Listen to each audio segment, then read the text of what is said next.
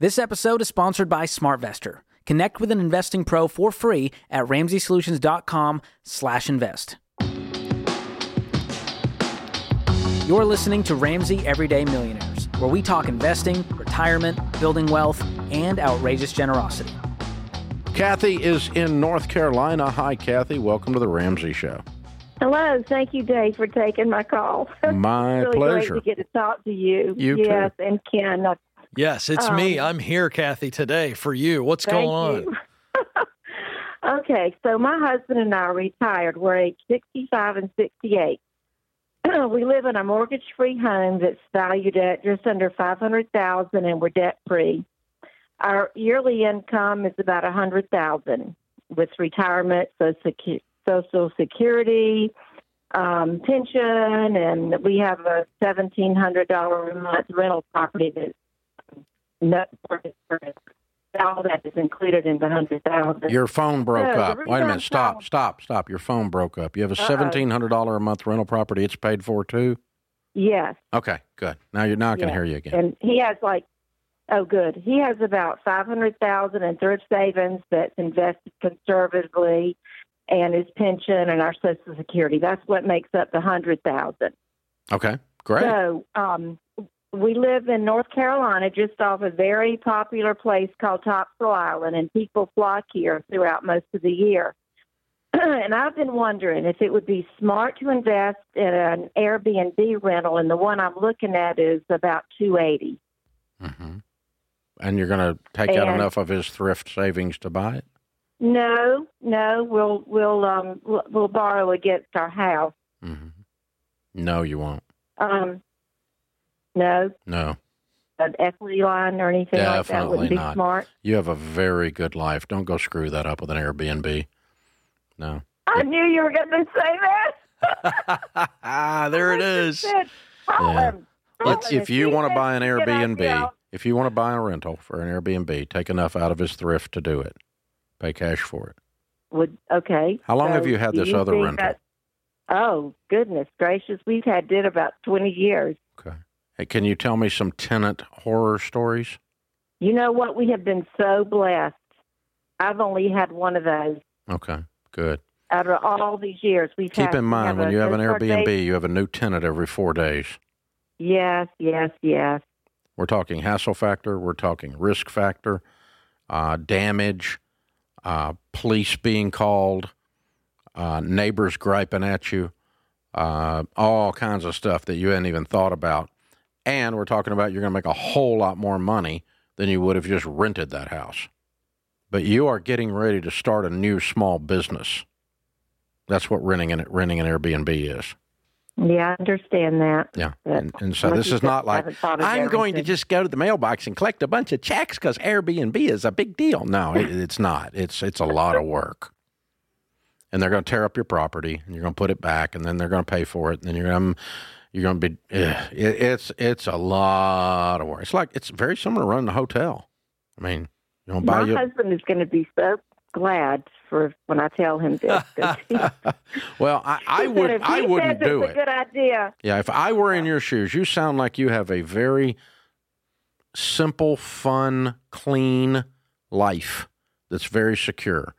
I wouldn't put this beehive in the middle of it if it was me. But if you want to go make some money, you can make some money with this. But you know that you're dealing with hassle, and the only way you want to do it is to pay cash. Just something to share with Kathy and other people that may be getting bit by the Airbnb bug, and you think it's a sure thing. You may be late to the party. Yeah, you are, because we're seeing some new revenue data here. All the rooms, which kind of checks listings and revenue, we've seen significant drops this year compared to 2022. Places like Austin, Sevierville, Tennessee, which is to our east, you're seeing 47% drop. San Antonio, Texas, 43% drop. Nashville, 39% drop. Denver, 38%. New Orleans, Seattle, Washington. There's more and more cities here. And so the point is there's a glut right now of people who got into these as investments, much like you're thinking about, Kathy. Nashville's down? Nashville's down 39%. The bachelorette party didn't keep it going? Phoenix, Arizona's down because people don't want to burst into flames, apparently. Austin, Texas Texas, one of the hottest cities. In the flames. Have you heard about the Chamber of Commerce? Well, I mean, I'm telling you, it's so hot out there right now. People are reading about this. But anyway, here's the point.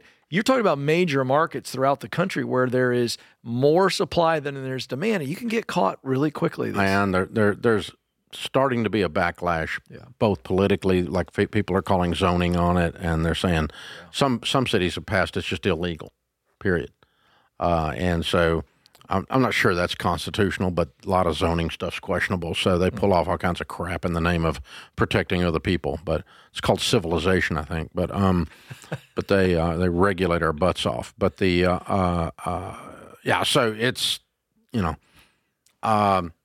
the bottom line is the Airbnb market is soft, and there's a lot more work involved and a lot more risk involved than people ascribe to it. If you properly address the market and say, given that it's soft, the article Ken's reading, given the high level of work and hassle and the risk of damage and the risk of the whole thing, and pay cash for it, if you embrace every bit of that and still want to do it, I'm on your team. Go do it, because you'll make a lot more money. I'll give you another one, okay? If you want to make more money on residential real estate, buy cheap houses in bad ends of town. Low-income rentals give a much higher ROI, rate of return, rent to value, than high-income rentals do in the rich end of town. Rich end of town, you don't really make that much money on a rental. It doesn't do as good. But guess what? You've got a higher hassle factor. Right. You're dealing with people tearing up stuff. You're dealing with them running drugs or prostitution out of your house. You're dealing with all this other crap, potentially. I used to have a whole bunch of those properties. That's how I know.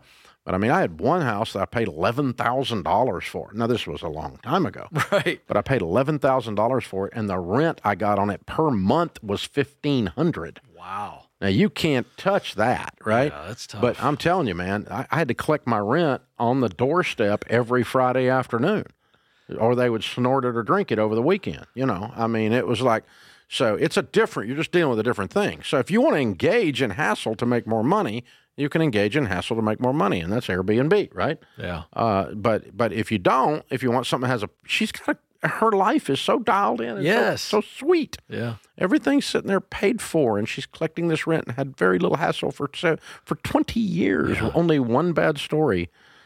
Yeah. Don't screw that up. This is a Sesame Street moment. One of these things is not like the other. It doesn't fit in this equation. She's fun, though. Apparently her husband is going to be very happy with that advice. So that's... Well, maybe. I don't know. Kathy was like, I don't know. I'm going to call Dave and see what he thinks. Yeah, let's see how this works out. There we go. Fun. Good stuff. Good stuff. Thanks for tuning in to Ramsey Everyday Millionaires. To learn more about investing, visit RamseySolutions.com/investing or click the link in the show notes.